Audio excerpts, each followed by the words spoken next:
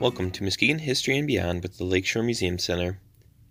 As we start to head towards summer, like many of you, I am drawn to the beaches of Lake Michigan to take in the beautiful scenery and enjoy a nice refreshing swim.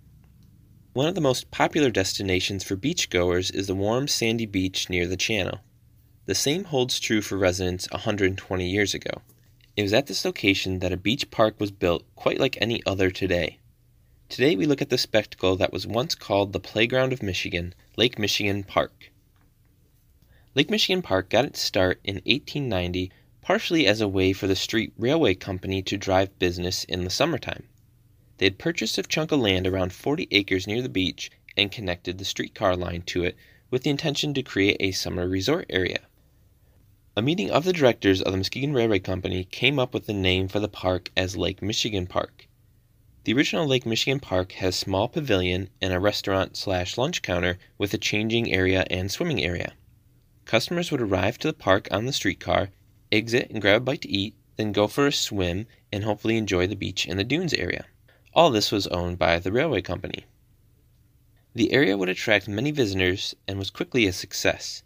The cool lake breezes and shaded picnic groves proved to be a perfect escape from the warm, stuffy, unair-conditioned homes of the time. The park in a typical year opened on Memorial Day and was open until the day following Labor Day, with the holidays being a big draw for them, a schedule we are familiar with today for summer attractions in Michigan. One of the first main changes that occurred at the park was the expansion of the pavilion in 1894, then the addition of a theater in 1897. Being so close to the Actors Colony in Bluffton, the park was a destination for many of the vacationing vaudevillian performers, and they treated the crowds usually by performing in the theater for 2 to 3 weeks out of the summer months. The theater would also host plays and bands with a standing date of Sundays for the orchestra. In 1906, it was remodeled to add a larger stage. In later years, movies were a popular venue to see here, with Sundays being movie nights in particular. 1903 saw another large construction project, with a much larger pavilion being built to accommodate visitors and services. If you have seen pictures of the park, this is probably the structure you have seen. This new pavilion expanded the restaurant with more seating to serve guests, had a large dance floor, and also pool tables and a bowling alley. So you can imagine how easy it was to spend the entire day there. To accommodate for this, there were tent camping spots and small cabins available on site. 1907 saw the addition of a large wooden roller coaster by the lake, offering riders a great elevated view of Lake Michigan and the surrounding area. Other attractions included at the park were a 100-foot-tall Ferris wheel, a miniature train that went along the beach, and a merry-go-round which, according to the paper, had 1,600 lights of varying colors on it. A skating ring would be added to the park in later years as that activity became more popular. One of the interesting tidbits I found about the skating was that they held a ladies' night on Thursday nights to teach women who didn't know how to do it how to skate, and in a way that wouldn't be embarrassing or make them afraid to try it out. Other activities that you could find at the park were baseball games being played between different companies or industries at the grass field, swings at the beach, a fixture of parks today, and slides and diving boards in and near the water. Daily entertainment could also be quite varied, with times when ascension balloons were on display, parachutists, flyovers by the newest invention airplanes, boat races, and even foot races. Speakers were a common occurrence at the park, with noted temperance leader Carrie Nation stopping to speak at the park in 1902. Even in the winter, the park was a destination being advertised in the paper as a location for sledding and skiing, and worth the ride in a trolley to see the massive icebergs on Lake Michigan.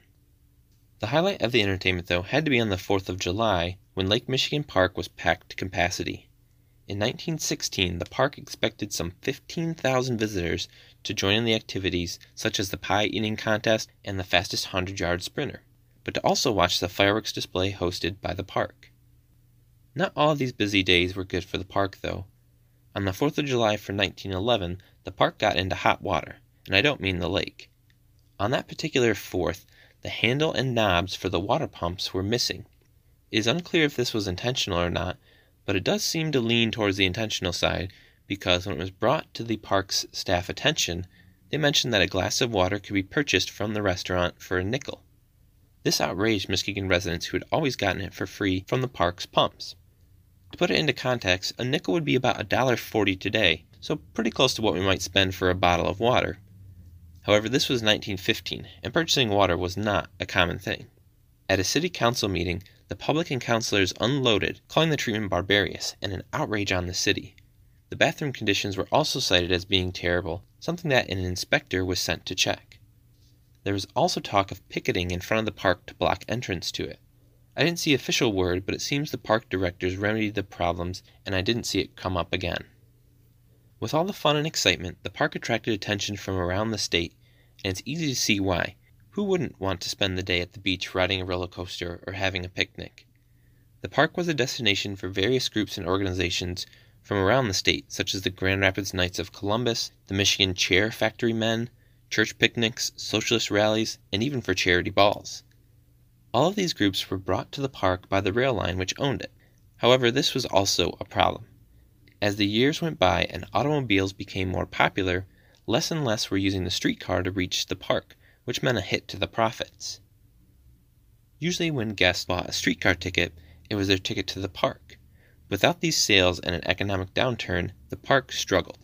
After changing ownership a few times in the 1920s, the park would close down in October of 1929, and the structures were torn down in 1930. Sadly, while this beachside escape is gone, the nice warm sandy beaches still remain and are a destination for residents and tourists alike. Also, there has been some growth of business down on the beach in recent years, so who knows, maybe we'll see a roller coaster at the beach again sometime. Thank you for listening, and join us again in 2 weeks for our next episode.